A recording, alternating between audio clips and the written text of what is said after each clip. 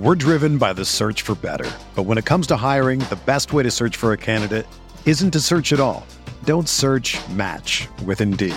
Indeed is your matching and hiring platform with over 350 million global monthly visitors, according to Indeed data, and a matching engine that helps you find quality candidates fast. Ditch the busy work. Use Indeed for scheduling, screening, and messaging so you can connect with candidates faster. Leveraging over 140 million qualifications and preferences every day, Indeed's matching engine is constantly learning from your preferences, so the more you use Indeed, the better it gets. Join more than 3.5 million businesses worldwide that use Indeed to hire great talent fast. And listeners of this show will get a $75 sponsored job credit to get your jobs more visibility at Indeed.com/Blue Wire. Just go to Indeed.com/Blue Wire right now and support our show by saying that you heard about Indeed on this podcast. That's Indeed.com/Blue Wire. Terms and conditions apply. Need to hire? You need Indeed. Napa know-how. The Napa guy knows not to judge a man by his car's multicolored paint job or absence of modern gadgetry. Who cares if it's technically old enough to vote and the windows are powered by the strength of your left arm? Your monthly payment is zero, and it'll stay that way. Because with over 500,000 parts and a little Napa know-how, you can keep anything on the road. She may not be pretty, but she's all yours. That's Napa know-how. Napa know-how.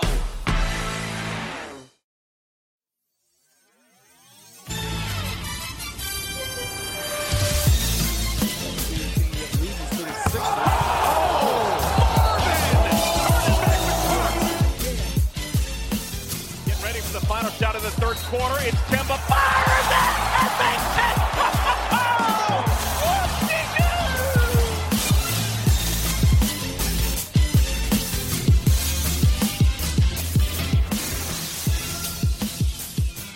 All right, welcome back, Hornets fans and BuzzBeat listeners. I'm your host, Spencer Percy, and along with me, as always, is my co-host, Richie Randall. So we got plenty to discuss today.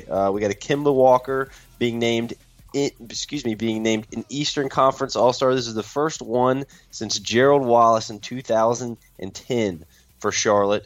Hornets are on yet another losing streak. And we're also going to talk about some of the ACC's best draft prospects, potentially a conversation the Hornets are going to have to start having here pretty soon. So, Richie, how are you doing, man? Doing pretty good. I guess I could be doing a little bit better with the way that the Hornets have been playing lately. My wife and I went out to drinks before the game, so I had to watch that game on delay. Maybe I should have had drinks after the game, after watching that one.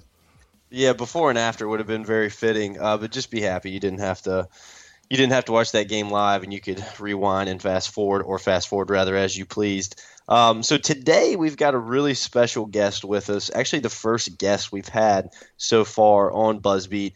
So Brian Geisinger is with us from Sports Channel 8. So they kind of cover all of North Carolina. If you follow Sports Channel 8 on Twitter, you might be pleased with the fantastic ACC recap, GIF recap, let me say. If you've never seen one of those, you have got to go follow at Sports Channel 8 and find a way to look at one of the ACC sports or ACC basketball GIF recaps. So it's just basically a recap of all ACC basketball in a GIF format, and it's the funniest thing on the internet in North Carolina. So if you haven't seen that, go see that now.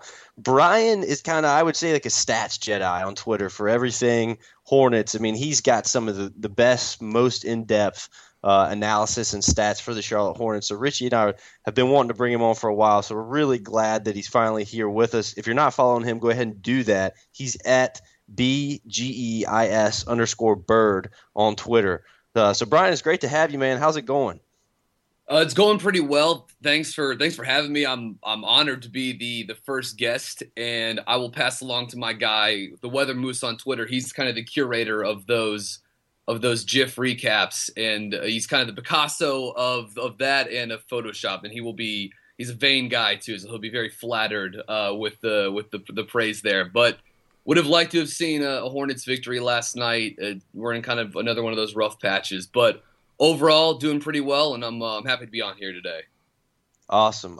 Yeah, so I actually passed along the NC State GIF recap of when they beat Duke and Durham to one of my buddies who is an avid Pac fan and went to NC State, and he replied and he was like, "Wow, man, that's literally everything that I felt in 40 minutes of basketball that night." So. All right, guys. Well, let's get started. So once again, we got a lot to cover today, and I think the logical place to start would probably be the Kemba being named an All-Star. But I think we're actually going to start with the Golden State game, recap that game, a game that really looked like the Hornets could have won, maybe should have won. But Golden State kind of flexes their muscle there in the fourth quarter. The Hornets go cold and end up losing that game by 10. The bright spots in that game, I thought Kemba obviously played well. He might have outplayed Steph. Hornets, I thought they defended the three-point line really good against an obviously powerful Golden State shooting team. Overall defense, I thought was pretty good from Charlotte that night.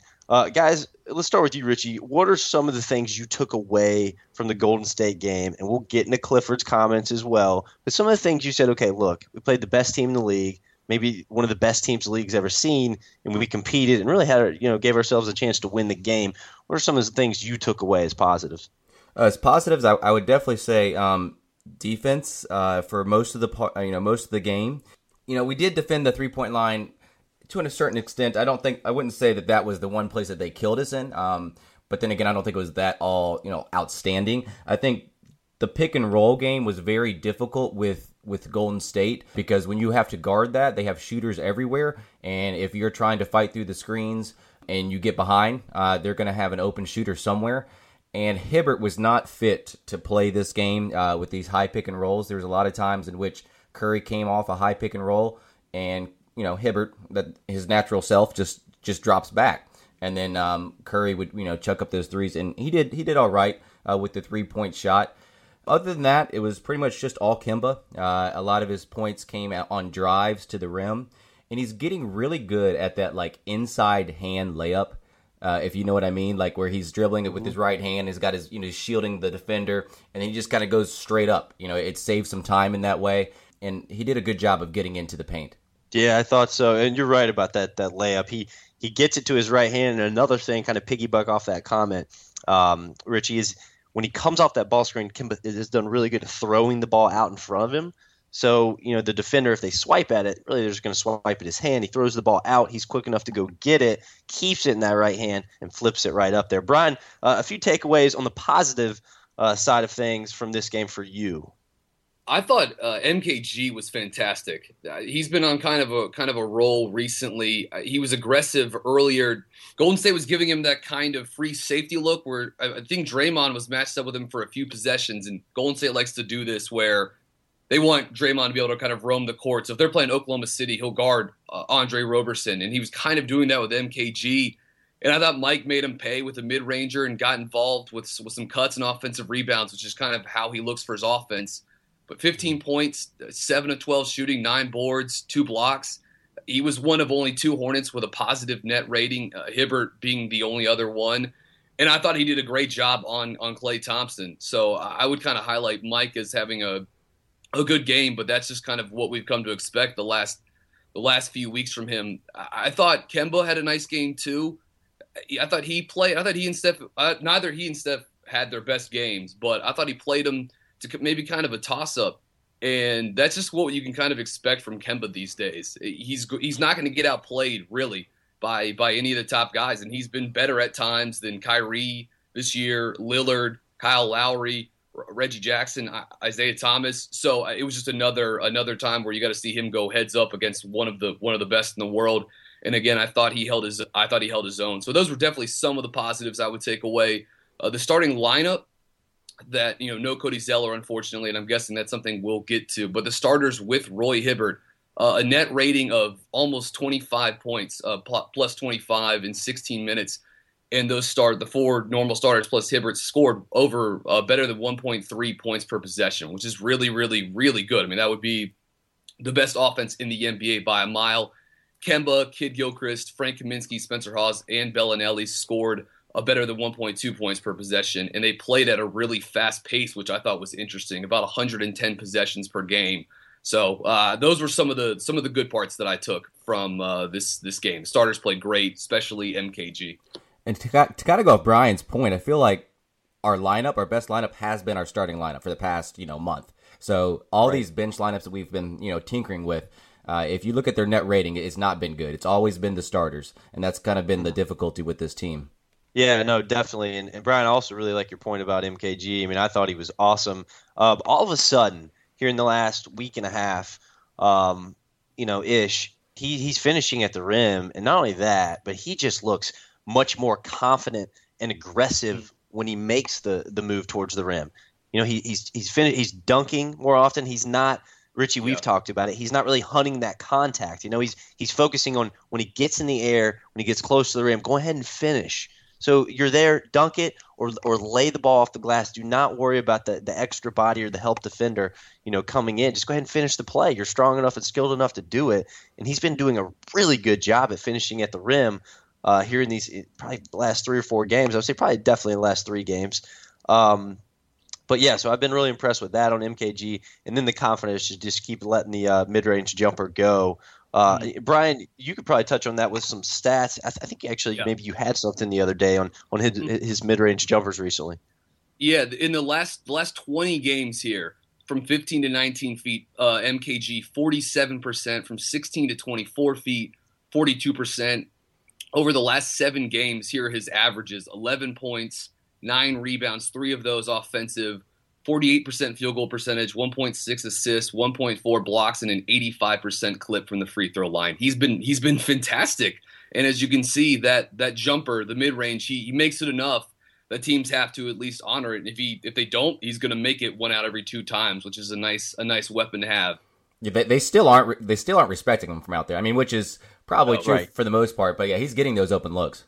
Yeah, definitely. Yeah. They're not. They're right. Teams are still not going to actively take that away, and they're not even going to pretend like it's a real thing, and that will probably continue for a while. But the other thing is that the MKG, he's a top 3 cutter in the NBA, and not the way he cuts, but the way he understands where the cut should come from and when it should come. So he's just a minute ago, Brian was kind of explaining Draymond's role on the court as kind of the free safety. MKG's really good at watching the eyes of that free safety guy, that one sagging into the paint.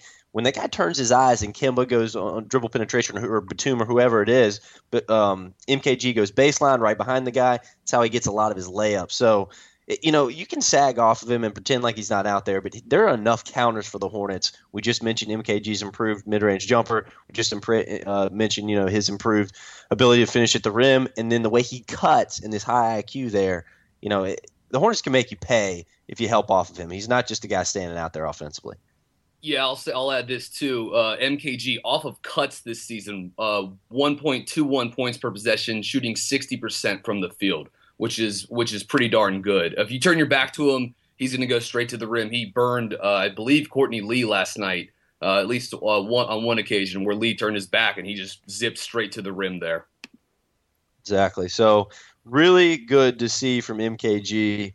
And probably the bright spot here in another Hornets 3-game losing streak we've seen recently. MKG, not the reason for that. He's really played strong and played great defense against some really good players. All right, so low points to this game. I thought a few things that I noted. The Hornets turning the ball over. Let's see. They had, 14, for that game, I think 14 turnovers. I mean, that's going to get you beat against most teams if you're Charlotte, but especially Golden State.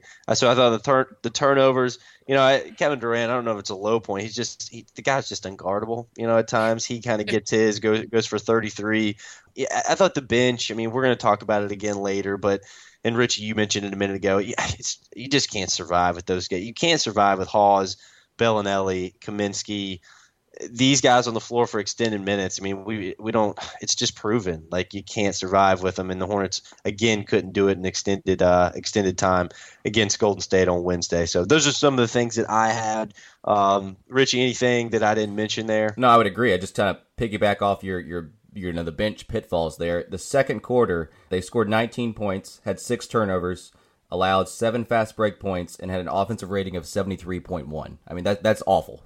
That's kind of typical of our second quarters. Just bad offensive play.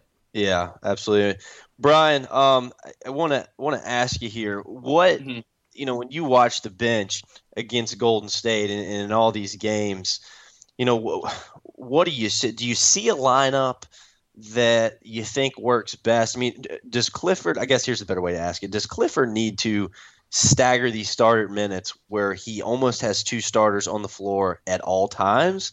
Because he still hasn't done it. When he has done it with like a Batum, Marvin out there with a collection of three bench guys, obviously that stops the bleeding to an extent. But are we at the point where like that has to become kind of an all-time thing? Because I think we've seen if four of those bench guys are out there together, it's just death.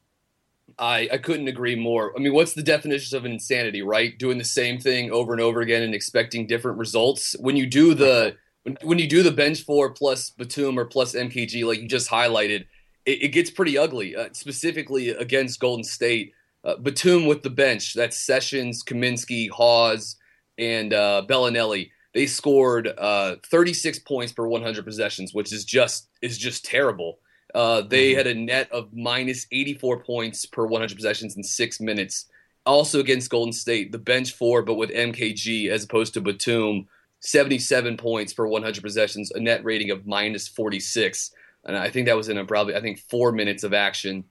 I would like to see them stagger minutes a little bit more. I thought during the home stretch where they had a little bit of luck, I noticed, I wasn't exactly time stamping this, but I thought Clifford was actually bringing Marvin back in earlier and then subbing Marvin out with around the last 2 minutes of the first half and was bringing Kaminsky back in to run with the starters. And that's a lineup, a five-man group that actually has a pretty good point differential this year. And then he was getting Marvin back in to kind of in support of either Batum or MKG, just so there were more, at least two starters on the court at all times. But I couldn't agree with you more. If you follow this team, if those four, Clifford plays a nine-man rotation, especially with Lamb out of the lineup, and Jeremy Lamb coming back should help a little bit too. But when it's four of those bench guys, it gets real ugly real quickly, especially when Zeller's out, and then you're cutting into your depth even more. And I think they got to get a little more creative, whether that's to just totally mix it up and play smaller and just to have more of these guys on the court at the same time. You play MKG at the power forward a little bit more. You play Kaminsky at the five a little bit more, along with Marvin. Whatever you got to do, you got to mix it up a little bit here. If I'm Clifford, and I think they should have tried. I love Steve Clifford. I kind of wish this is something he had maybe explored a little bit more a couple weeks ago, to be honest with you. Yeah, no, I agree with you. I'm going to say this, and then I'm going to save some of this conversation till later, but that last point you made, and Richie and I have talked about the Marvin thing, coming in, playing with the bench, noticing the difference because he can give you a lot on both ends of the floor, as opposed to a guy like MKG out there with the bench. But so in the Houston game when Charlotte made that massive comeback and Clifford was out there with Marvin really at the 4 and Kaminsky at the 5, but he had Marvin on I forgot the center's name. Harrell. He had him on Harrell, so basically Marvin is the quasi defensive center in that case. So you can put him into the pick and roll defense situations, and then you move Kaminsky onto the corner spacer or the 4, whatever it is. That had a ton of success against James Harden. Really, one of the best ball handlers, probably the best ball handler and pick and roll creator in the NBA. I don't know why Clifford has not gone back to that or experimented with that. That would have worked again last night. Kyle O'Quinn is not an overimposing behemoth center that you can't stick Marvin on and say, go get in this guy's space, blitz ball screens. We don't have to respect his role to the point where it terrifies us. I don't know why he hasn't rediscovered or at least tried that more often, because it had so much success in that comeback in Houston. But we're going to discuss this bench stuff a little bit more later. The last thing I wanted to ask you guys, did Kemba outplay Steph on Wednesday night? I think it was a wash. I really do. I mean, I think that Curry's not the greatest defender, and I think that Kemba kind of burnt him a couple times on pick and rolls and getting to the rim. But I wouldn't say that he outplayed him significantly.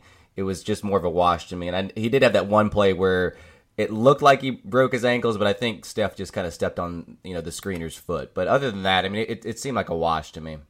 Yeah, I tend to agree with Richie there. I thought Kemba played well. Again, like I kind of said, I'm kind of harping back to what I said earlier. At the worst, he's going to play all these guys, the best players in the world as a toss-up. I thought he got some good looks out of those horn sets that's an automatic. Kemba, if he dribbles left off that, he's going to shoot a three, or he can get to his spot in the mid-range. And I thought he burnt Golden State with that a couple times the other night. And I would like to, before we move on, two other quick, I failed to mention these earlier, two other quick, just real quick, positive observations from the Golden State game. I thought Charlotte did a really nice job attacking Golden State switches. They were trying to switch everything, and I thought with some slips and some cuts, Charlotte was able to get some nice looks at the hoop. And I thought the big-to-big passing was also pretty good. Spencer Hawes had 5 assists in the game against Golden State too. So I just I meant to mention those things earlier. So a couple other positives to take from the loss to the Warriors the other night. It was weird though. They were switching not on picks, but they were switching like on these cuts from like Bellinelli, who was coming up for like a three, which I didn't understand. And then you had these backdoor passes that were wide open. It happened in Knicks game too. Yep. Yeah, so the Hornets did a really good. Well, the Golden State is so good at taking away the 3-point line, and if you see how they switch those ball screens, they switch them. They don't go under or over. I mean, they switch it right there at the 3-point line. So as soon as that guy's coming off the ball screen or the dribble handoff, the guy is not guarding him in a flat situation, so to speak, but he's actually facing him face to face. So, the Hornets came into that game knowing, okay, we want to get 5 out as much as possible, 5 guys outside of the 3-point line, and we run these dribble handoffs with Spencer, bring Bellinelli off these staggers and pin down screens. The guy setting the screen or the guy with the dribble handoff just sprint to the rim. And if their weak side help is not there or just a little bit lackadaisical, we're going to get layups. And they did plenty of that against Golden State. And they also got some of that against New York last night. Hall's got that wide open layup late in the game with Batum made that incredible bounce pass. It was the same kind of action, just slip right to the rim after a 5-out action, and you can get layups. That's how you get Spencer Hawes engaged right there. So, all right, so let's move to last night. So we're recording this on a Saturday morning, so we're fresh off of a brutal New York loss last night in MSG. Richie, I'm going to start with you. Probably the most frustrating Hornets game I've had to watch all year. It felt like a game the Hornets really needed. They're right there, up 6 with under 5 minutes to go, and they can't close the game out. What's the most frustrating aspect of that loss for you? I'm not sure. It was just an odd game to watch because I felt like, even though we never pulled away from the Knicks, I felt like we were in control of the game. Like I don't feel like the lead got like that great on our end.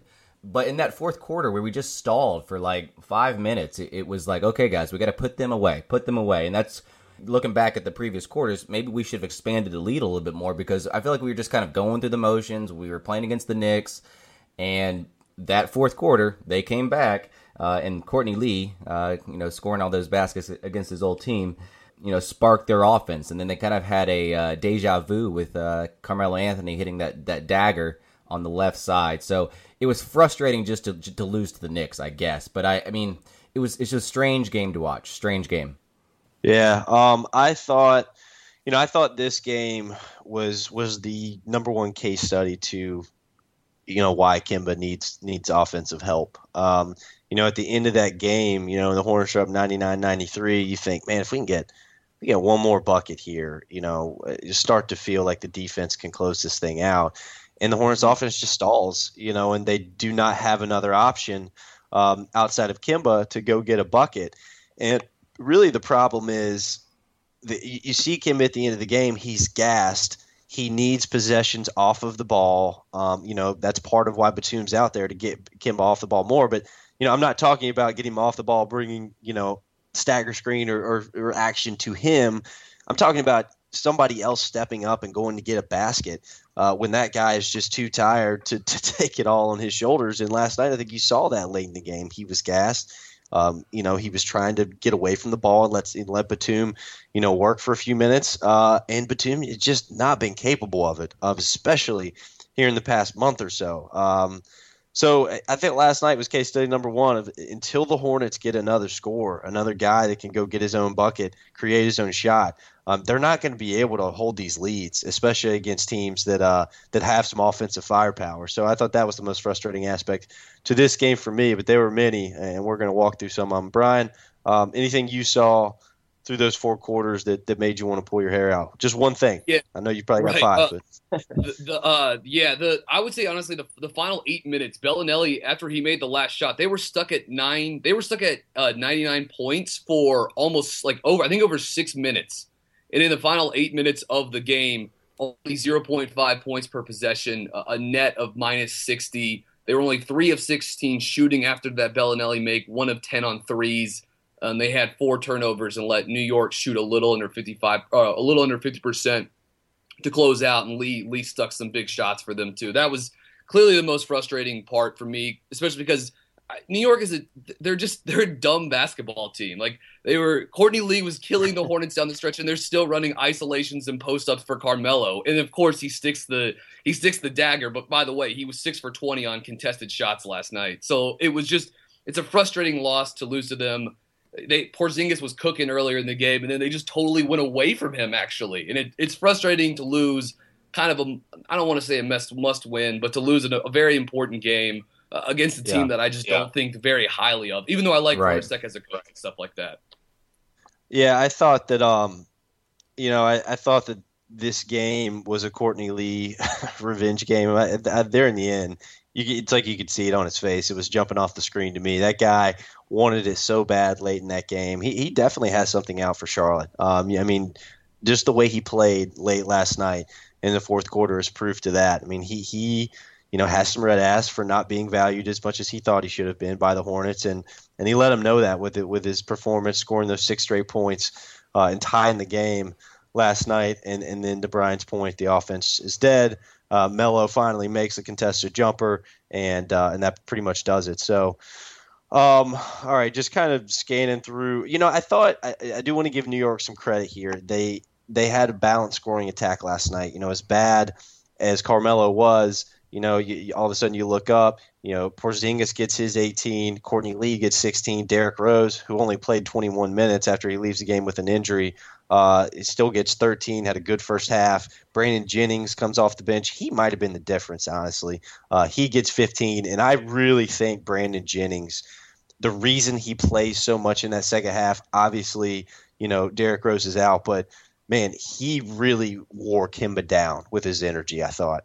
I thought that played as much of a factor late in this game, and to the Hornets kind of losing steam offensively as anything. Brandon Jennings, man, golly, he just made Kemba work for everything on both ends of the floor, and I think it took a lot out of Kemba. And then Kyle O'Quinn, he gets 10 points, 7 important rebounds, a few big offensive rebounds. So, as frustrating as it is, to Brian's point, to lose to a team that you feel like is just not a very well-run team, a stupid team, to quote you, Brian, but they were balanced, and and I thought they did do enough in the end to give themselves a chance to win this one. I think we need to give credit to Marvin. He was letting the ball fly last night. 5 of 9 from 3-point line, and as always, he does well on the boards and does well on defense. And I do think that Porzingis actually had some success early because, and I don't know if it's in Marvin's mindset or if it's the Hornets' mindset, he likes to help down a lot, whether it's someone that's maybe if it's Rose driving or whoever may be in the post, Melo. I think that's kind of why Porzingis was hitting his shots early, because Marvin was helping off of him a little bit. But on the offensive end, Marvin, killed it from 3, killed it. I love when Marvin starts sticking trailer threes. That I think the offense takes on a different look when they're kind of coming on a secondary break and Marvin's trailing and they pitch back to him for 3. It feels like it opens up everything else after that. I mean, those are the easiest threes to make. Like, you catch them in stride. I mean, those threes are really easy to make. Mm-hmm. Yeah, no doubt. I mean, when Marvin is able to step into that jump shot from 3, and step into it, there's a very high percentage of those are going in. That's a good point, Brian. It does open up everything for Charlotte because, if they get into that semi-fast break mode and Marvin is trailing the play, that draws a lot of defensive gravity towards the 3-point line as the anxiety level rises, because if he catches and he's able to step into it again, he's probably going to knock that thing down. So guys got to jump up to the 3-point line on that kind of action. But yeah, I don't know. I mean, like this year, it feels like that was it was a much bigger fold to Charlotte's offense last year than it has been so far this year. And where that starts, to be honest, is Marvin getting on the glass.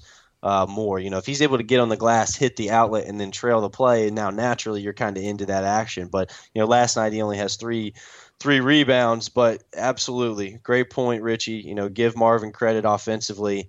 He's been a bright spot for the Hornets kind of during this 10-game struggle that they've seen, 12-game struggle, whatever it is now, on both ends of the floor. He's attacking closeouts as he has all season long, and now we're starting to see that uptick from behind the arc, which it's going to need to continue if the Hornets expect to win some games, kind of as this roster is constructed right now.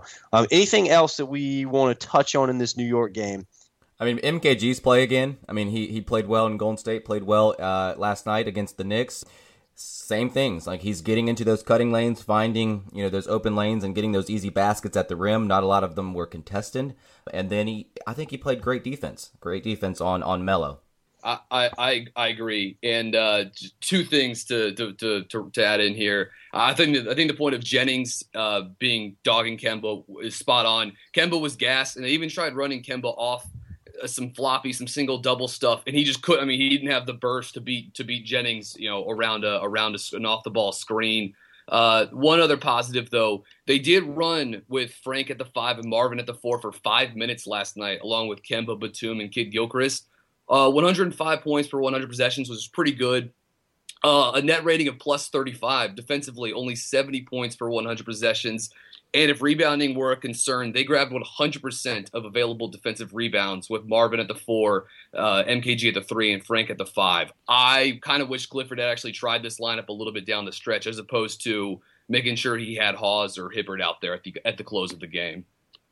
Yeah, I mean, exactly. It's the same conversation. I don't know why Clifford, feels that he has to have a true center on the floor.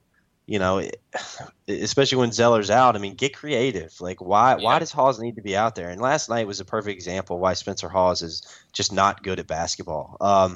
He offensively, if he doesn't see an outside shot go in early, he's going to make questionable decisions, which he did last night. Defensively, you might as well just play with 4. Again, last night, for the most part, he's pretty much worthless out there.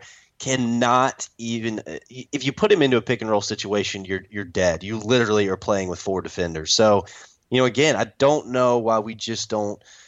Why Clifford is not more open-minded to putting a guy like Marvin on the opposing team center if it's not one of the best behemoth centers in the league, which we weren't facing last night. But you live with the results, and we hope that Clifford will be more open-minded. Down the road, because I think the statistical support is there that you should try it more. The last thing I want to talk about in this game, I forgot this earlier, is Nick Batum. So he almost has a triple-double. So if you look at the box score, you say, man, wow, what a line. 15 points, 11 rebounds, 9 assists. But I got to say, it didn't even feel like he really had that good of a game.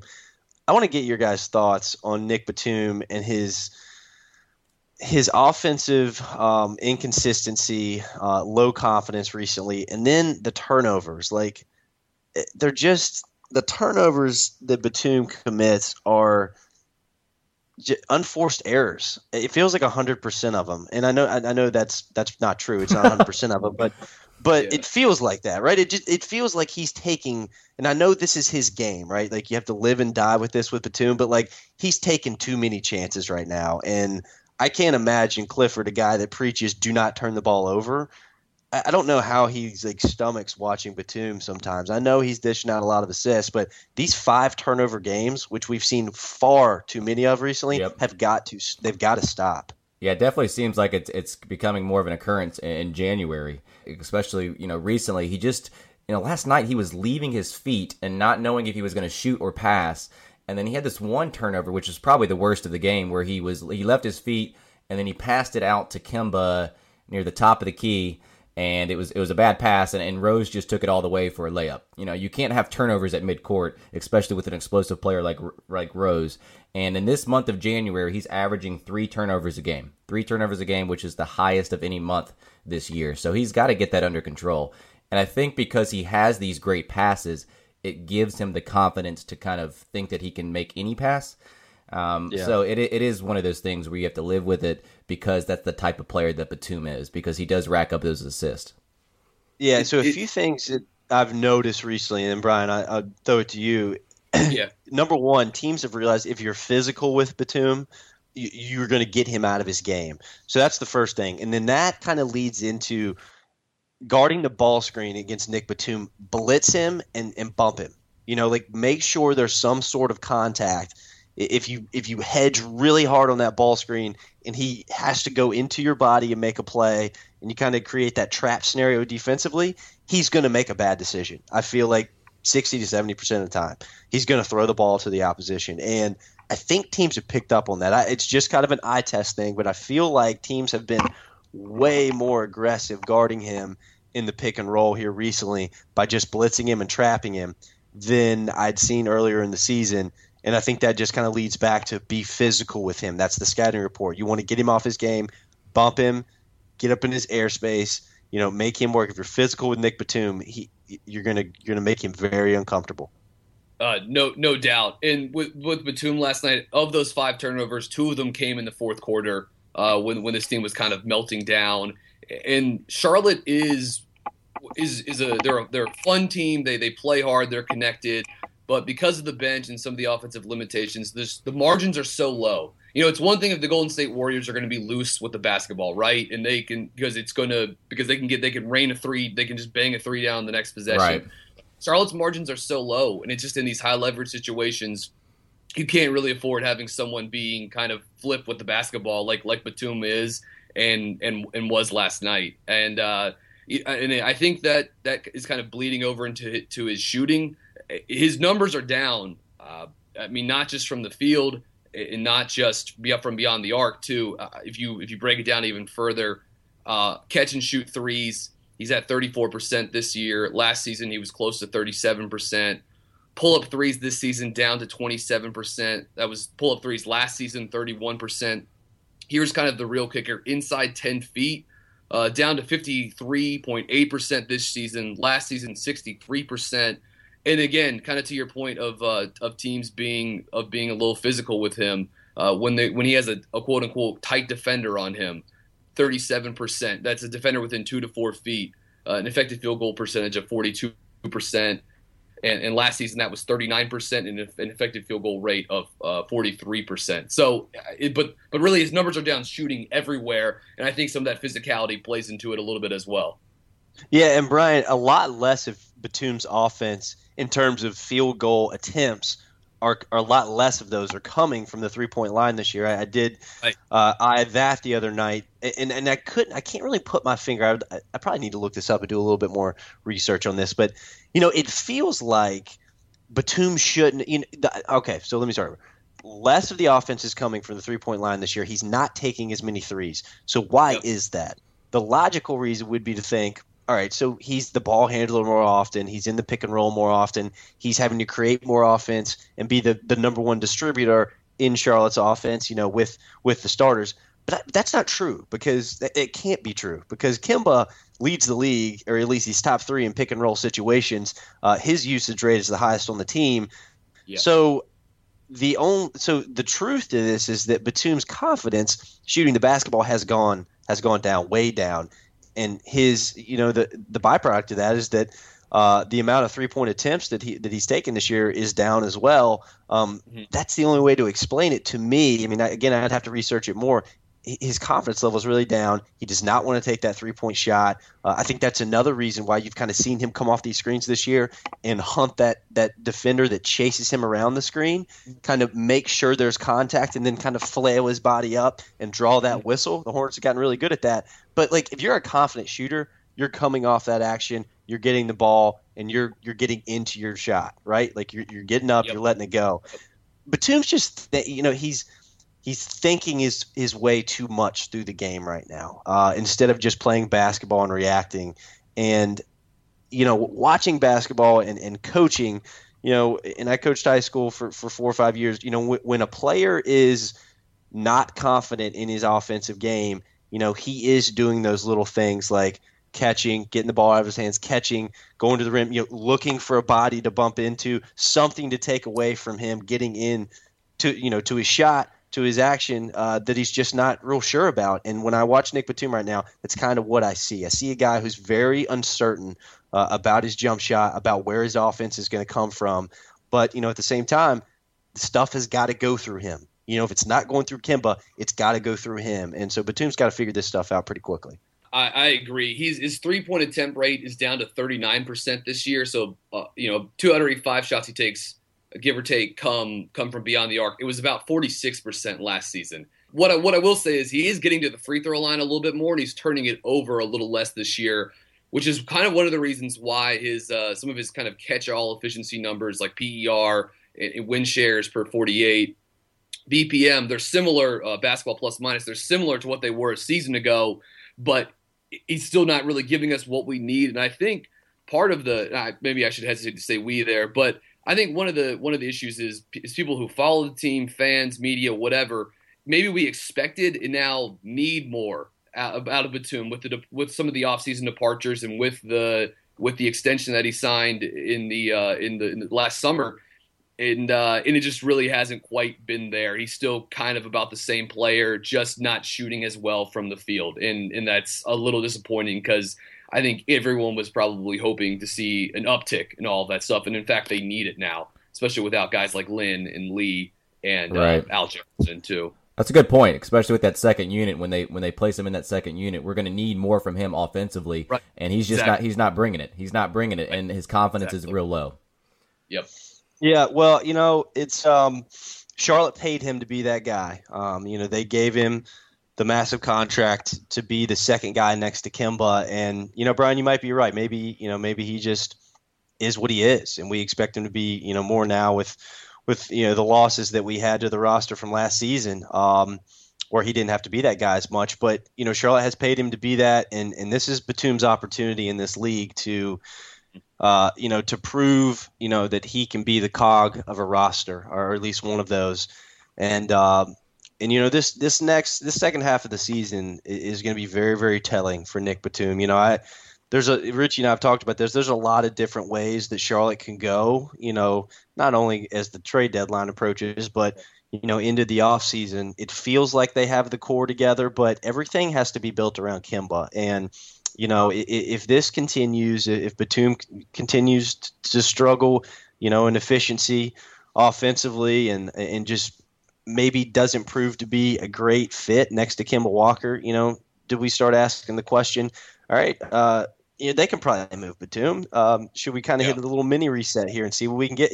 I don't think that question's off the table either, because I think there's not plenty of proof, but there's some proof in the pudding here that Kemba and Batum might not be as an incredible of a fit as a lot of people wanted to think at the end of last season. And I think that, Brian, your point about the guys that we lost off this roster have made that more glaring. But we'll continue to monitor that through the second half of the season. Let's talk about something a little bit more positive, and that is Kemba Walker being named an Eastern Conference NBA All-Star, the first one in Charlotte since Gerald Wallace in 2010. Kemba is now the 7th All-Star in Charlotte franchise history, next to again, Gerald Wallace. Larry Johnson was twice as a Hornet. Alonzo Mourning was twice as a Hornet. Glenn Rice was 3 times as a Hornet. Eddie Jones once, and Baron Davis once. Man, it feels good. It feels really good. As negative as things have been here in the past, but really in January for the Hornets, to get an All-Star, to get a guy in front of a national TV audience and really in front of the entire league wearing a Hornets jersey, it makes you proud. If you've been a fan for a really long time since the beginning of this whole thing, which I certainly have, and I'm sure you guys have. Kind of give me one or two things, positive thoughts about Kemba being named an All-Star. Richie, we'll start with you. Just kind of piggyback off what you're saying. It's a great honor for him, but it's hard to get excited for this because with the way that our team is playing, kind of lessens the excitement about this. And I'm sure that Kemba would trade this All-Star if this team would turn around. But one thing that I just want to take a note of with Kemba that I love, you guys might give measurable things. I love his intangibles, okay? Like his toughness, his grittiness. He sparks our offense when it's down. I mean, we saw that yesterday against the Knicks in the second quarter when that offense was just struggling. Clifford had to put him back in towards the end of the second quarter, and he sparked like a mini run to give us some confidence heading into the halftime there. And he just gets our players involved, the crowd involved. They all feed off of him. And then another thing, intangibles on defense, we talked about this last episode. He will go through those screens. He's underrated on defense. He withstands the contact. He's top 3 in the NBA with 19 charges taken. So the little things like that, I don't think we give enough credit for Kemba. I mean, obviously the shooting percentages are up. The points are up. But let's look at his intangibles too, and that's kind of what I love about Kemba. I agree with everything you said. I don't know where professional basketball in North Carolina would be without this guy. I mean, the stats bear it out. I mean, it's impossible to say, if they don't draft this guy in 2011, what happened. We can't go back 6 years and retrace everything. But it's hard to imagine where the NBA would be without in North Carolina without Kemba. He means so much to this team. And, he's one of the best value players in the NBA, too. I think a lot of people kind of in 2014 kind of poked fun at some of the most respected basketball minds in the media, kind of thought Charlotte was crazy to give this guy a $48 million contract, which now might be, I'm guessing along with Isaiah Thomas and Steph Curry, that there isn't a cheaper all-star in the game this year. I would need to double check that, but right about $12 million a year. That's just, the value is incredible, but he's never once mentioned it. I mean, you hear Beal and Wall, all this comes out of Washington. They're playing better, but you hear Wall all the time complaining. And I'm not knocking. If I were John Wall, I would be upset about it too. But Kemba doesn't say a single word. He just goes out there and plays his what off every freaking game, even though he's criminally underpaid and will be for the next couple of years too.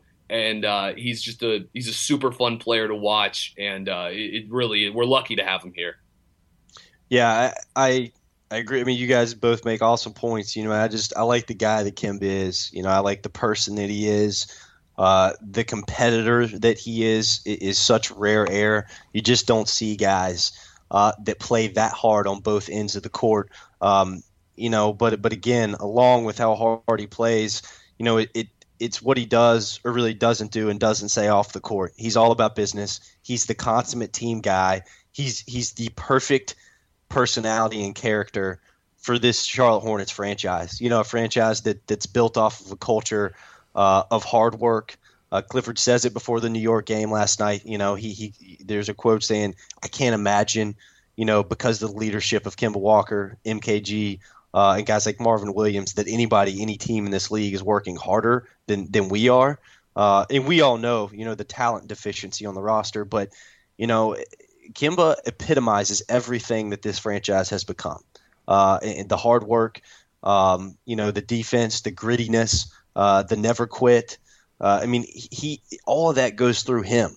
So, to your point, Brian, without him, I have no idea where basketball is in the city. And I'm not so sure it's still not the laughing stock of the NBA, but what's really, what I think about, what I thought about the other night, when his face and name pops up on the TNT and he's named an All-Star, is remembering where that guy was in his first 2 years, really first 3 years of his career. A lot of people were asking into that third year, is Kemba, is he going to make it in the NBA? Yeah, he can't shoot. He's never going to be able to shoot. Teams are just going to sag under him. He's not big enough, to make a difference on the defensive end. He's not good at finishing at the rim, So what is he really bringing? People were seriously questioning, if this guy was going to be a long-term NBA player, and here he is as an all-star. It all comes full circle and points to his personality, what kind of person he is. He's that kind of guy. He's that human that you tell him he can't do something, he's going to do it. And he showed it throughout his life, throughout his career, winning a national championship at UConn. He plays with that heart, and he plays with that, unquestionable mentality. And I have to say, I'm biased. We're all biased, obviously, but I can't imagine there's an all-star out there that deserves it more than Kemba Walker. So, Kemba, you're probably not going to listen to this, but keep playing the way you're playing and keep doing what you're doing, because we're proud of you, and you make Charlotte Hornets basketball really, really easy to watch and really easy to pull for. So anything else that you guys want to mention before we move on from this? Just to kind of highlight, there's a million stats you could point out with this guy, but I would like to just pick this out. It's kind of the fearlessness of this guy. NBA defines clutch situations as fourth quarter overtime, under 5 minutes, score within 5 points.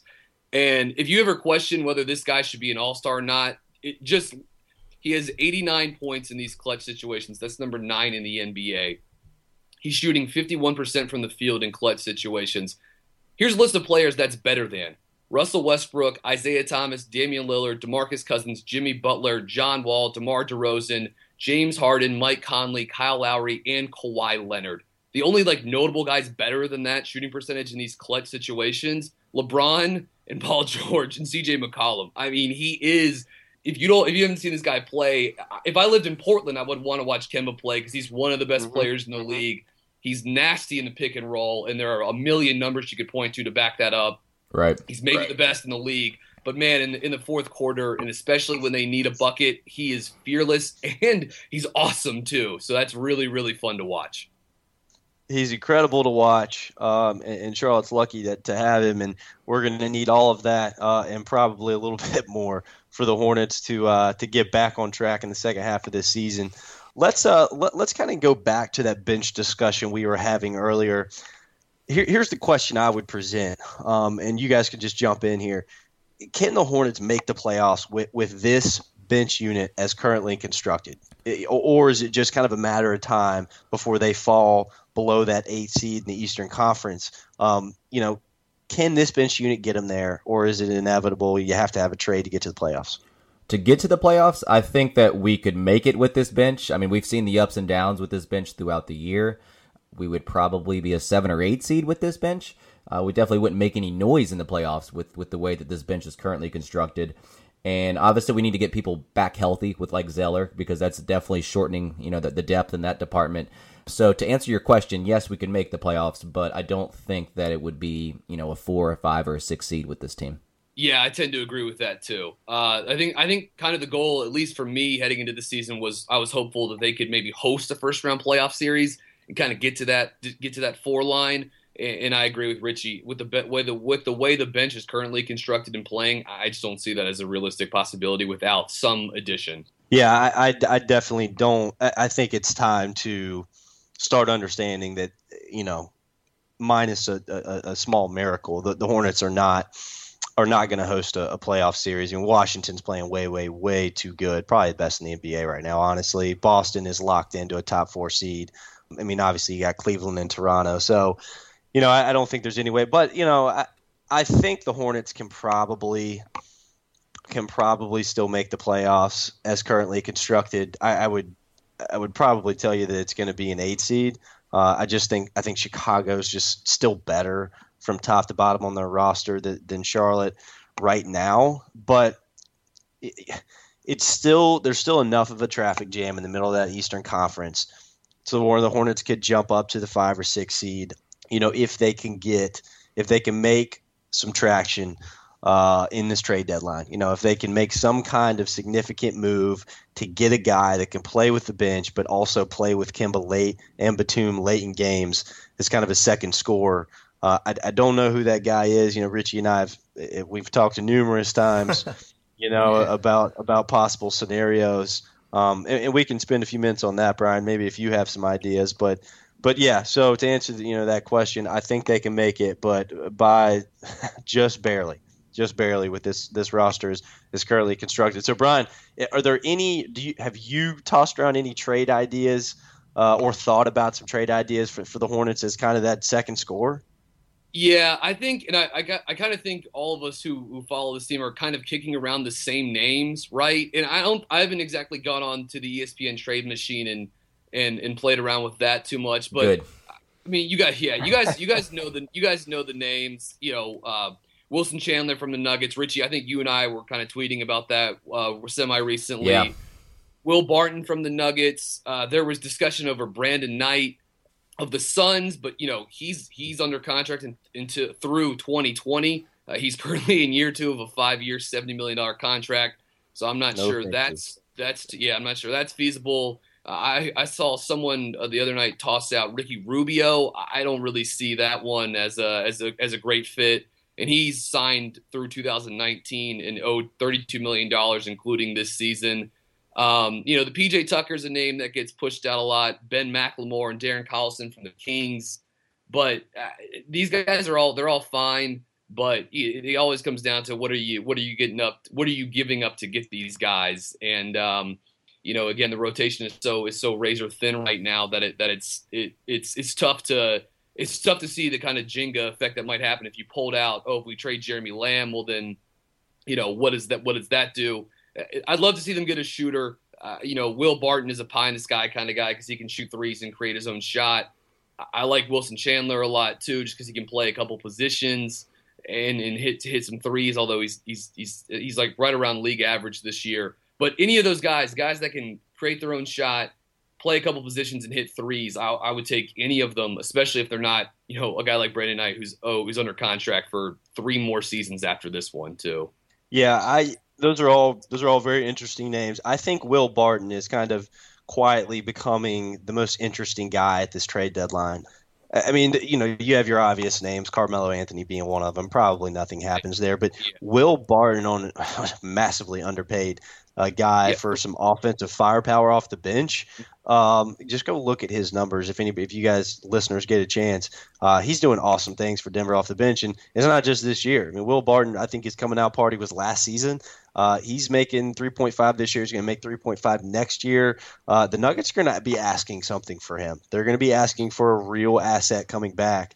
We'll see who's most desperate and willing to pay the price, but I wouldn't count the Hornets out there if the Nuggets make him available. And that remains to be seen because as it stands today, if I'm not mistaken, they're still in the 8th seed out in the West. So, I think they may want to just keep seeing what this roster can do. I mean, they really want Jokic and the rest of those young guys out there to develop. So I don't see why they don't just go ahead and chase the playoffs. But if they do make Barton available, I think the Hornets are aggressive in trying to land him. So I think that's a very interesting name to watch. Yeah, I mean, I would agree. But the issue is, wouldn't they want defense? And do we have any to offer? I mean, I would definitely love Barton on this team. I think he would provide a scoring punch off the bench. He, like you said, his salary is pretty low. But in terms of what they would be asking for us, they would need defense, correct? I mean, I don't think we have anything to offer in that standpoint. Yeah, I mean, Lamb's the one guy, maybe Lamb, but like that. But I mean, he's not like a stopper or anything like that, Right. But there's not much in the kind of in the arsenal in terms of that, though. Yeah, there's not much in the basket for the Hornets to part ways with. It would probably, and here's what it's going to come down to: if the Hornets want to land a guy who can come in and seriously help, because they don't have an asset in terms of a real human basketball player on the roster that they can move and make a difference with right now, they're going to have to part ways with a first-round draft pick. And if, Cho's a smart enough guy, if he could put the right protections on that pick, I think you can – I mean, the national media will tell you it's a retarded deal for Charlotte no matter what they do. But, I would beg to offer the thought that if they put the right protections on it, that they can send out a first-round pick for a guy – like Will Barton, and it makes some sense down the road. I mean, it kind of like in the form of what Marco Bellinelli was to Charlotte. People still want to tell you that was a bad deal for Charlotte. And, Malachi Richardson might end up being something, but Bellinelli has been the only reason the Hornets have actually even been a real NBA bench this season, especially earlier in the year. So, sometimes you got to give up future assets, quote unquote, however you define that and value that, to get guys that can come help right now. And on top of all that, I think the Hornets are, they want to win now. I mean, they could, have a mini reset, but that's not the plan. I think we all know the plan is to win now, win this season. So it might be time to start having that conversation about, all right, do we need to part ways with the future first? I mean, do we want to get better now, or do we want to just keep running this thing back with a near 500 team with this roster as it's constructed? And I think there's enough evidence there to show you that, that's not going to get you real far, So is it this season they're going to make that move? I don't know, but that move is going to come at some point, and I think it's at least I think it's time to at least start having the conversation seriously now. I think we can all agree that we need offense, right? Like you guys both agree that that's what we need? Yeah, definitely. The Hornets are close to the top 5 in defensive efficiency, but they're middle of the pack in points per possession on offense. So, yeah, I think they need scoring and shooting. It's just painful to watch that bench unit. Just that's what we need. Man. Yeah, I mean, yeah, I don't really. Yeah, the bench unit is. I don't know. There is an answer for that. I mean, they're struggling on both ends of the court. Clifford's just trying to buy minutes with them and you just hope the team can stay in the game. But yeah, I mean, I think the answer to the question is definitely the most important need is offense at the end of the game next to Kemba. When you try to hold these leads. But all right, so here's a fun discussion I wanted to have, Brian. You and I were going back and forth about it a little bit earlier. I know you're an ACC basketball guy, so here's what I want to ask you first: are you as in depth with your stats about ACC basketball as you are with the Hornets? Yeah, I'd like to think that I am. So actually, my full-time job is I actually write for this publication called the ACC Sports Journal, or ACCSports.com, and I have my Synergy Sports subscription. There aren't as many good publicly available college basketball stats are there. The NBA does a fantastic job making a lot of this stuff easy to find with just a few minutes of research. But yeah, I think I've got some decent stuff on some college prospects too, specifically within the confines of the ACC. All right, awesome. So as the Hornets, continue on this downslide here, there might come a day where we find ourselves in the lottery this season or having this conversation about prospects more seriously. But tell me, who's your favorite draft prospect in the ACC right now, and why? My favorite draft prospect in the ACC. He's not falling to the Hornets because I think even if they land in the lottery, they're not going to get a top 3 or 4 pick.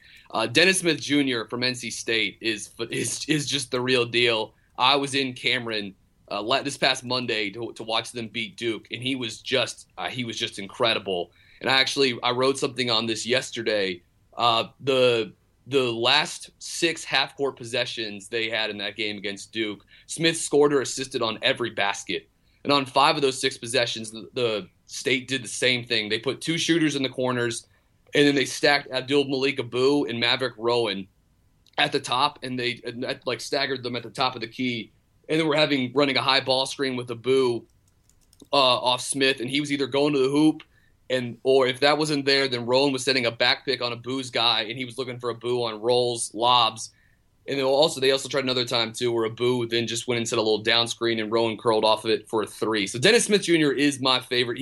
I think if there weren't the one-and-done rule in place, Dennis Smith Jr. would be playing for an NBA team right now. And everyone says he can get more athletic because he's still recovering from ACL surgery, which is scary because if you saw the dunk he threw down at the end of the game, it's tough to think of a guy being more explosive than that. He's my favorite guy. And then another guy that I like a lot, who is probably kind of close, kind of in the top 10 as far as prospects go, Jonathan Isaac at Florida State is a really, really special player. He's a great on cuts, putbacks, and he's a pretty good catch and shoot guy. He's got guard skills for a dude who's 6'10", 6'11", and he kind of floats between the 3 and the 4 and hangs out on the perimeter. If you could somehow get Jonathan Isaac, I think he has the chance to be not only a starter in the NBA, but could become a. It's tough you don't ever forecast these guys as all-stars. It's way too early. He's 19 years old or whatever. But I think Isaac has the ability to become a seriously plus NBA player. However you kind of quantify or define that. Yeah, no, I mean, I think you're right about Dennis Smith. He's the best prospect in the ACC and probably a shoe-in top 3 pick. Do you think that would be accurate? Yeah. And Isaac's interesting. So he's a lot of work to do on his body. He's still rail thin, but his measurables are they're off the charts. So he's that prototypical stretch. He's a prototypical power forward in the NBA as the game is played today. He can play inside out. He can guard 4 positions, maybe 5 positions. So I think when it's all said and done, you're right. Isaac should be a lottery pick and probably out of the Hornets' wheelhouse. Well, maybe unless they're in the lottery, which is definitely still possible. Right. So my favorite guy, not the best prospect, but my favorite prospect in the ACC is Dwayne Bacon. I watched him here in Charlottesville. I mean, literally single-handedly beat. He was incredible. I mean, I have not seen a performance like that against Virginia, which you know, because you watch a lot of basketball. I mean, that's the best defense in the ACC. It's the toughest defense to score on. And Dwayne Bacon made it look like child's play. And the way he played at the end of the game in terms of wanting the basketball, that takes a supreme confidence. And I wasn't quite sure that he could be that kind of scorer that consistently. And the draft boards are still not giving him enough respect. But give me a little bit of insight on what you think about Dwayne Bacon. I think he's a first-round pick, but a lot of sites would still tell you otherwise, and I don't think he's getting the respect he deserves right now.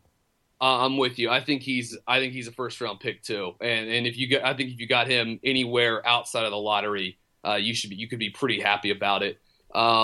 Just looking at some of his numbers here, he's one of the best players in the ACC in transition. According to Synergy, shooting 64% from the field in transition. That's in the 86th percentile nationally. He's a good offensive rebounder. He's shooting 60% on putbacks this season. And he's operated in the pick and roll as a ball handler a fair amount. 16% of his possessions have been out of the pick and roll. And again, like you said, not only is Virginia a great defensive team, they've just been notorious the last probably 4 years as far as if they're going up against a good offensive perimeter player, they take that guy out of the game. I've seen it with Cat Barber at NC State. I saw it with TJ Ward. Now, normally it was Malcolm Brogdon doing this, and we see how he's blossomed to a pretty darn good NBA player already with the Bucks. But Bacon doing what he did and sticking that game winner. I think it was a Guy that kind of hit the go ahead shot for Virginia, and then Bacon came right back down. And they run him off down screens, but he can go get his own shot too. And he's a really impressive player. He's one of those guys who maybe could have bounced after last season, but came back and is taking his game to another level. He's shooting 42% on catch and shoots this season. There's no doubt this guy can play in the NBA, and I think any team would be happy to have him as a wing that can really provide some serious offensive scoring punch. Yeah, and I think your point to him playing 16% of his possessions out of the pick and roll this season, that's the question, right? Like, can he be a creator with the ball? I think we know he can score. I think everyone knows he has an NBA-ready body. He's only 6'5", but if you look at him, you would mistake him to be 6'7" or 6'8", just because his body is already that filled out, and he's going to be able to hold his own defensively, especially in the NBA on day one. So he should be able to contribute right away.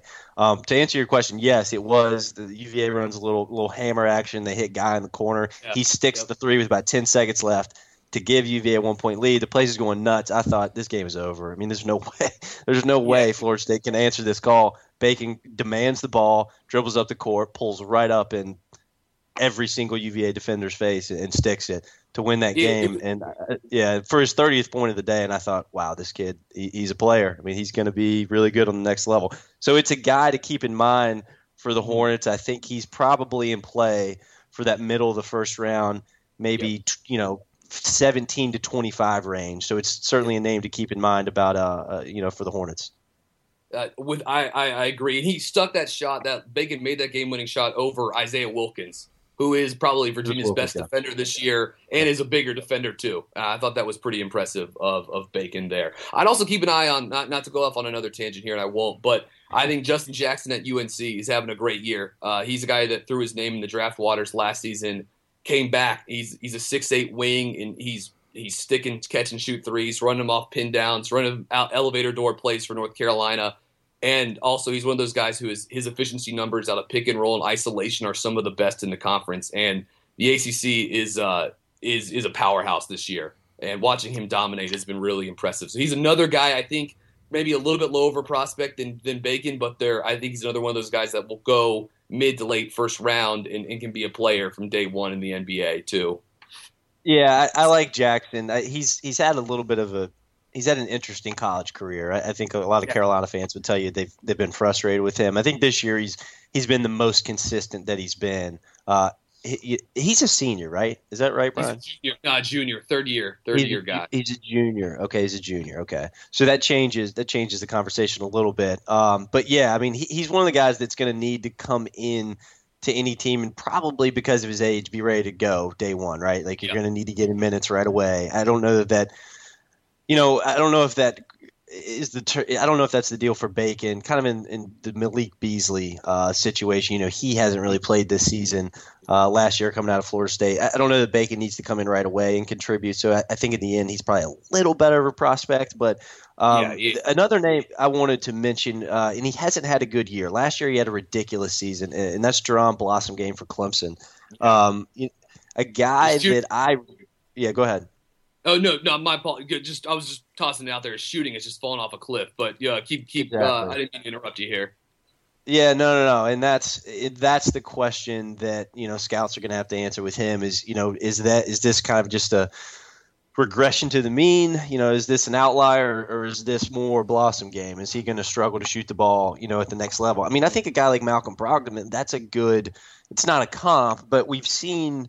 The question marks about him being able to shoot the ball on the next level were real, but he's shown that he can stretch it all the way to the three-point line in the NBA. I think you watch Blossomgame shoot the basketball, you look at his form, it's not broken, and I would say it's a lot better than Brogdon's is, to be honest. There's not that hitch, there's not the weird release. Yep. But, yeah, he's just struggling this year. But, I mean, there's a guy who can guard 1 through 4. He can handle the basketball. I think he's close. Probably not as good of a prospect as Jonathan Isaac, but he's close to that prototypical power forward in the NBA. Probably can play some small forward in stretches. But just a few quick thoughts on Blossomgame for you, Brian. I'm a big fan. Despite the shooting has fallen off a cliff, but I think heading into the season, he was even viewed by some scouts as the guy who could be the best senior in the draft this year, entering the best 4-year player entering the draft this year. I like the thought of him as a stretch 4 in the NBA, as a guy that can switch out, guard the 2-3-4s, and if he does find, he's super athletic and he can put on the deck just a little bit. And if he could find that shooting touch again, I mean, he could really be a special player. But it is crazy to see how it is. Like last year, on catch and shoot attempts, Blossomgame 1.4 points per possession. That was the third best number in the ACC and the 97th percentile nationally this season, down to just 0.32 points per possession on 10.8% shooting. That's out of catch and shoots. That ranks 95th out of 97 qualified ACC players who have 10 or more catch and shoots this season, which is just inexplicable. It seems crazy that it makes me wonder if he's even like hurt or something, because a simple regression to the mean is this guy hitting 30% of these, not hitting 10% of them. I mean, it's crazy. That said, I'm still high on him as a prospect, and I still see him landing in the back end of a lot of first rounds. So he'd be a guy that, if I were picking towards the end of the first round, I would be pretty excited to have play, just because I think he's a great athlete. He can play a couple positions, and he's flashed, at least for one season of his college career, the ability to hit threes. I think we should draft him just because of his name. Yes. It is a pretty sweet name. Blossomgame, yeah. It's an amazing name. All right, so a few things here. Number one, Brian, this is my favorite conversation to have about basketball, evaluating draft prospects. So we're going to do more of this, and I can tell by just hearing you talk about it that you like it just as much as I do. So we're going to have you on more and talk about this more. Richie, the second thing is this. Richie's learning a lot here. He's going to learn to love the draft process, and I'm going to force him to watch more college basketball, especially ACC. So he's kind of in the learning phases here, and he's probably just rolling his eyes at me as I say this. But and then you'll definitely have to bring Brian on more often when it comes closer to the draft. I cannot get into college basketball that much like you guys do, and that's probably sacrilege here in ACC County. So that's why I didn't chime in on that conversation, listeners. I just don't watch it, so I can't really add anything to it. He doesn't yet, but he will. So, all right, I think that's going to have to do it, guys. We've gone too long, but some really good conversation today. Brian, again, really appreciate you coming on. Brian, go ahead and anything you want to plug, tell people again where they can find you on Twitter, where they can find you on the interwebs, all your good stuff. First off, thanks again for having me on. This was super fun. My favorite conversations usually are finding guys to kind of geek out about the NBA and specifically the Hornets with. There aren't too many people I get to do that with. So this is a lot of fun for me. And you can find me on Twitter at bgeis, BGEIS_bird on Twitter. And you can find my work in a couple different places. ACCsports.com or the ACC Sports Journal. I mostly write stats pieces on ACC basketball. And, of course, you can also find me at Sports Channel 8. That's where all of my Hornets content is. And I do some podcasts with my partner, Brendan Whitted. We do a Hornets podcast, maybe not with quite the same regularity as you guys, but we talk some Hornets there. And that's usually where you'll find me writing about and just heaping praise on top of how awesome Kemba Walker is. And so, yeah, that's at sportschannel8.com and at Sports Channel 8 on Twitter. And, of course, like Spencer said earlier, make sure to check out the ACC GIF recaps. They're better than any of the actual statistical research I do. They're much more fun. So maybe that'll get me into college basketball. Right. If anything, hopefully it can do that. And I work with some great guys at both those sites, and some of the guys from Sports Channel 8, Ben Swain, Hayes Permar, Weather Moose, Josh Goodson. All these guys are really good dudes. And if you see them on Twitter or anything like that, any of their work, they're some of the best voices we have in this area on college hoops and on a couple other things too. So keep an eye out for all those guys at Sports Channel 8. All right, awesome. That's all good stuff. I am familiar with all those guys. You said the name Ben Swain. I know he's let's just put it this way. He's not a UVA basketball guy. And no, he's not. He's not. He is not. I get it though. He's a Duke guy. Very opposite programs, very opposite styles of basketball. But look, Brian, you and I need to get on and talk about the ACC separate sometime, because it's going to be too easy of us to go down a rabbit hole here. But all right, Richie, tell everyone where they can find us, subscribe, and listen to us on the go. We do have a variety of places in which you guys can check us out. BuzzBeat can be found on Blog Talk Radio at blogtalkradio.com/BuzzBeat. You can also download the Stitcher app or search us on iTunes by just searching BuzzBeat, and we'll come up. And once again, guys, just rate us and review us on iTunes. That would be great. And we just wanted to thank you guys for all your support so far. All right, awesome. Again, this was really fun, Brian. We will have you on again. We'll be back next week. I'm not sure what day. Probably Saturday. Saturday seems to be working out well. The Hornets will be in the middle of a West Coast trip, and if they don't get this one tonight against Sacramento at home, we might be really having a morbid conversation. So let's hope that doesn't happen. But again, thanks for the support, and until next time, we'll see you guys then. Thanks.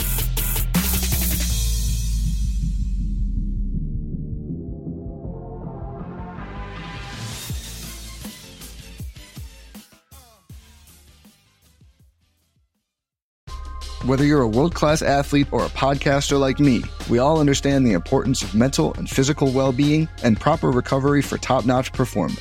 That's why I'm excited that Unified Healing is sponsoring this podcast. Unified Healing is a new and super innovative global network of wellness centers powered by Energy Enhancement System, or EE System. If you haven't heard of the EE System, you'll want to listen up. This technology promotes wellness, deep relaxation, purification, and rejuvenation. At hundreds of locations across the globe, access to a center is easy and affordable. Interested in experiencing the EE System technology for yourself? Go to unifiedhealing.com/bluewire to learn more and find a center near you. That's unifydhealing.com/bluewire. No material or testimonials on the Unified Healing website are intended to be viewed as medical advice or a substitute for professional medical advice, diagnosis, or treatment. Always seek the advice of your physician or other qualified healthcare provider with any questions you may have regarding a medical condition or treatment, and before undertaking a new healthcare regimen, including EE System.